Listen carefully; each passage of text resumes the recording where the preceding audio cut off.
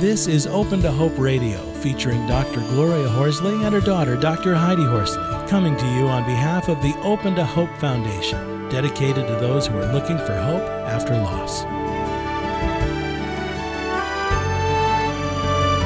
Now, here's Dr. Gloria.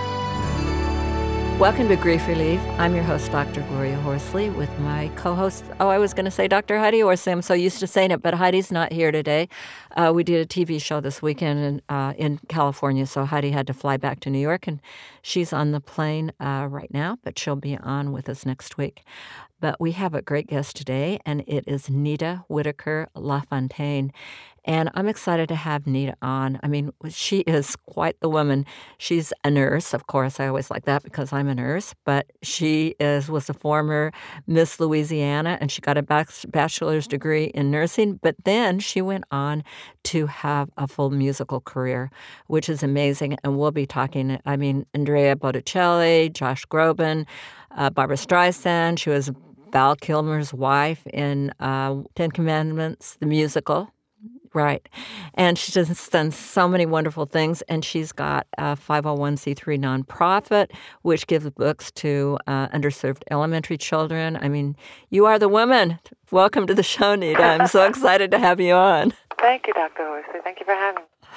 Well, you've just gone on and done so many great things. And how many years ago did you lose your husband? 5.5. Wow. Not that long in the world of grief and loss. Not that long. No. Right. No, and you've written a wonderful book about your life and experience with him called Finding My Voice. And talk a little bit about, he was quite a big presence, I'm sure, because he was what they called him, the king of voiceover, Don LaFontaine, and taught it and did, thousands of voiceovers? At least 5,000 that we know of. And I think some person counted and said about 750,000 TV and radio spots. So, wow. You want to know about him or about the book? About both, whatever comes up for you. Well, I would have to say that Don was not only a big force in the world of movie advertisement, because he sort of laid a template from which other announcers now announce. He sort of laid the platform, but I think that came to him because of the situations he was in. Having been a writer and an editor, he used to write the spots when he was a young kid back in New York. So when he transitioned into that, it wasn't something he sought, really, because he basically stepped up to the mic a few times when an announcer didn't show up. He never thought of it as a career for him. Mm-hmm. It didn't occur to him. He was more interested in the writing and the editing. So I think that's maybe part of the reason, and because he also had great diction and was a voracious reader, was why he was able to work so much. And he loved it so much because he loved words, and he loved books, and he loved copy, and he loved all of that. So I think what he did before in his life set him up for what he did later in his life. Mm-hmm. And yes, he was a big presence because just the sheer amount of work that he did. But more than that, people know him for being a guy of high integrity and just coming in and getting the job done. And supporting you in your career. All the way. Wow, you've got, 3 kids, and you both you and he, had big careers, which is really kind of unusual, because oftentimes you see one person has the big career and the other one's backing them up, but you guys figured out how to do it all. Well, I think at the end of the day, for any relationship, any couple, if you don't support each other, then something's going to fall away. So he knew when I met him that, I had dreams and aspirations, and I knew that he loved his work, and so we had a mutual support and admiration and respect for each other. And I think that's a healthy way to look at it. I respected what he did. I didn't try to do what he did. He respected what I did. So it made for a really healthy balance. So talk about, for people who've lost a spouse, when did you find out he had cancer? Is that right? Yeah, it was 7 months from diagnosis to his passing. Oh my goodness, that is quick. It's quick. He actually survived the cancer, but the side effects is what happened. The side effects from the cumulative caustic gathering in the body of the radiation and chemo created some other issues in his body, and then that created other things, so it was really complications from the treatment. The cancer was actually cured, Ah. If we can say that, that was a hallelujah. That was something we prayed for. But, the reason I wrote the book was really, it was such an amazing journey for me. And being a nurse, as you know, we are trained observers. And I sort of observe and chronicle things in my life without really being aware of it, just because it's intrinsic to me now, because of just how we look at people and behavior and mannerisms and body language. And so in my mind, I guess I was at the bedside for a long time, and I couldn't let it go. I couldn't let the departure go. And I ended up in a wonderful writing workshop that someone mentioned to me, and I went, and it was the beginning of releasing so much of the movie in my head and being able to put it in place. But more than that, the reason that the book was important for me was because I wanted to help other women, other people who would be going through a similar situation of losing their spouse. And what the lessons that I learned, hopefully I could share them and shed some light on the road that I know they would have to walk. Now, what are some of the lessons that a couple of them that you want people to know and that you got from this? Well, the first one is don't anticipate. The first one I would say is don't anticipate, because each first is a huge hurdle. Getting through the first birthday, the first Valentine's, the first Christmas, the first, those I anticipated to be horrible. And when I figured out that if I just let them be whatever they were going to be, then it was what it was. And, you could see yourself, falling out, flailing, and, being morose or sad. And if you see that, you create that. But if you stay in the moment, you stay in the now. And the other lesson is cry whenever you need to. Or whenever, just cry. You don't have to be strong.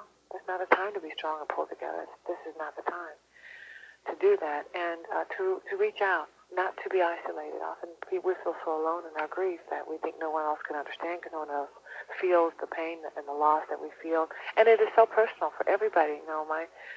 There's no comparison. My pain is worse than your pain. There's not a contest. But there is a commonality that all people who have experienced loss of a spouse go through. And that's why it's important to reach out. Some people like support groups. I just found, other mommy girlfriends, and I just kept talking. Mm-hmm. Oh, that's so important, telling that story. Yeah, to keep talking about that person, because their spirit needs to stay alive in you as you're healing. And especially, also, you've got kids to keep it alive for, too. Absolutely. And that's a big factor when you have children. Sometimes the children will shut down, not want to talk, but that's exactly what they need to do, is to talk about their dad or their mom, because it's important in their growth that that person is still alive for them, and they can remember the stories and the things that they did, and it's really essential. So those are three of the lessons that I began with, and just to, like I said, reach out and share and don't isolate. That's a huge part of it. And if you're shepherding children, as I was, I think it's important to keep a sense of normalcy for them, even though it's real not normal. It's a new normal, as we call it. But to try to keep everything else in their life a semblance of normal. Some people will move right away, but I knew that I needed to be still, let everything else kind of settle in as they were finding their new normal. And I was finding my new normal, of being able to, parent them the best I could as a single parent. So those are a few of the things that I began with, but there's more little. Now, talk a little bit about deciding to go back to work. And I would also think, my son was killed, and I went back to work after 2 weeks. I was a clinical nurse specialist at a hospital. So mine was physical work more, but I am thinking about you, and you called this Finding Your Voice. I don't know if that's related to the book, but I'm thinking singing could be even more difficult. It could be, absolutely, because both Don and I define our careers by our voices. He spoke, I sang. So in that sense, we were like a duet. Right. In a way. And so suddenly I was a solo singer, metaphorically. Right. And not having that sort of person that you depend on and to counsel, what are we going to do about this, and how are we going to handle this, and what's our next plan, not having that sounding board was deafening. Mm-hmm. And in so many ways, I lost my voice, literally and figuratively. But finding it was the journey. Finding it was the journey of what this 5 years has been and will continue to be, of who am I? Who am I? Mm-hmm. Without anybody else, who am I? Who are you? Who are we all? That journey to find who you are without any other person added in your life, and to be able to stand in the light of that. That is the journey of healing. Wow, I love that. Now, you've sent us some of your music. You emailed it to us, and I just wanted to play a couple of minutes for people. You want to talk about it a little bit? It's called Every Simple Tear, and it's from the... Every Single Tear. Every Single Tear, sorry. And it's from the album Drink Deep. How do people get this album? It is on a website called musicforthesoul.org, and my dear friend Steve Seiler, who created this label and ministry, came to me a couple years ago. He also is a friend of our family and knew Don very well, and he had this project because he approaches subject matters from a faith-based point of view, not in a zealot kind of way, but basically in a comforting kind of way, to address issues that people don't talk about a lot. And, he's addressed things like body image and suicide and eating disorder and breast cancer and all of that. And he had this idea to do this album on the process of grieving. And he approached me about doing it. And I said, absolutely. I was far enough away from it because earlier I don't think that I would have been able to really be in my best service to the songs. So when he came to me, he sent me a few of the songs, and I said, yeah, I have to do this because I can sing it from a place of truth and a place of authenticity. And so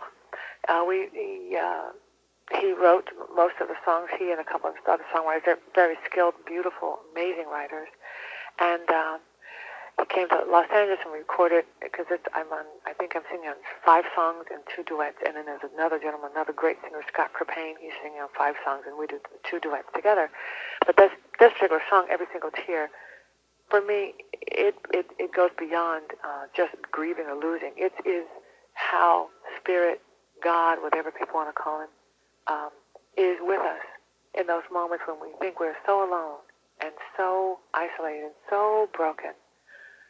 And the comfort in that there is someone who's watching over us.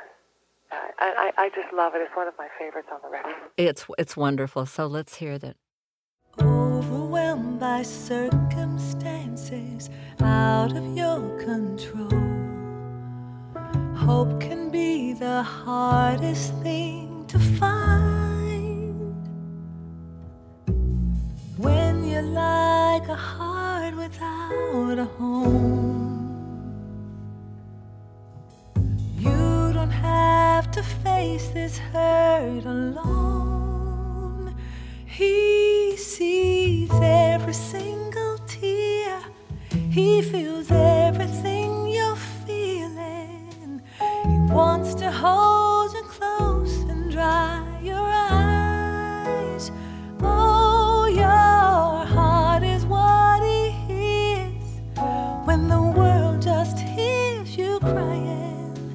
No matter what the pain, he cares about every single tear.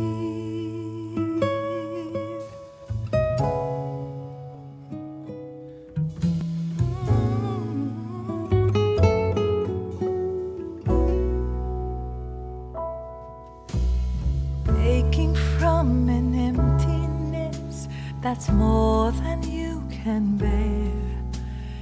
You feel as if no one could understand.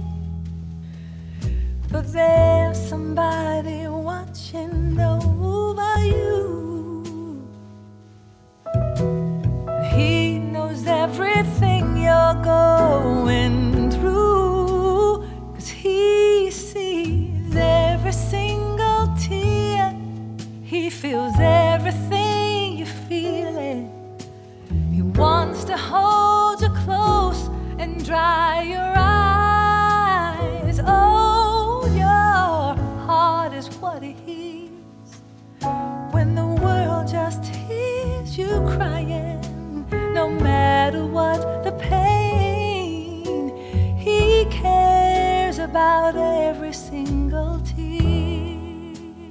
Thank you so much for sending that to us. Thank you. It was my pleasure. Really wonderful. And thank you for being on the show. And tell us again where people can get that music. Give us the website. The website is musicforthesoul.org. And my book, Finding My Voice, My Journey Through Grief to Grace, is available on Amazon.com. And you can also go to your wonderful website at NitaWhitaker.com. Yes. And see wonderful pictures of you and of Don. And God bless you and all the work you're doing. And thanks a lot for being on the show. So honored to be here. Thank you so much. You've been listening to Open to Hope Radio, hosted by Drs. Gloria and Heidi Horsley. Like today's edition, all of our past programs are available on demand at opentohope.com, along with helpful articles, videos, resources, and links to help get you through the toughest time of your life. You can also follow us on Facebook and Twitter and sign up for our monthly newsletter. Again, that's opentohope.com. Check it out today. Then be sure to stop by next Thursday at 9 a.m. Pacific Time when we'll be posting another edition of Open to Hope Radio. Remember, others have been where you are. They made it through, and you can too, as long as you're open to hope.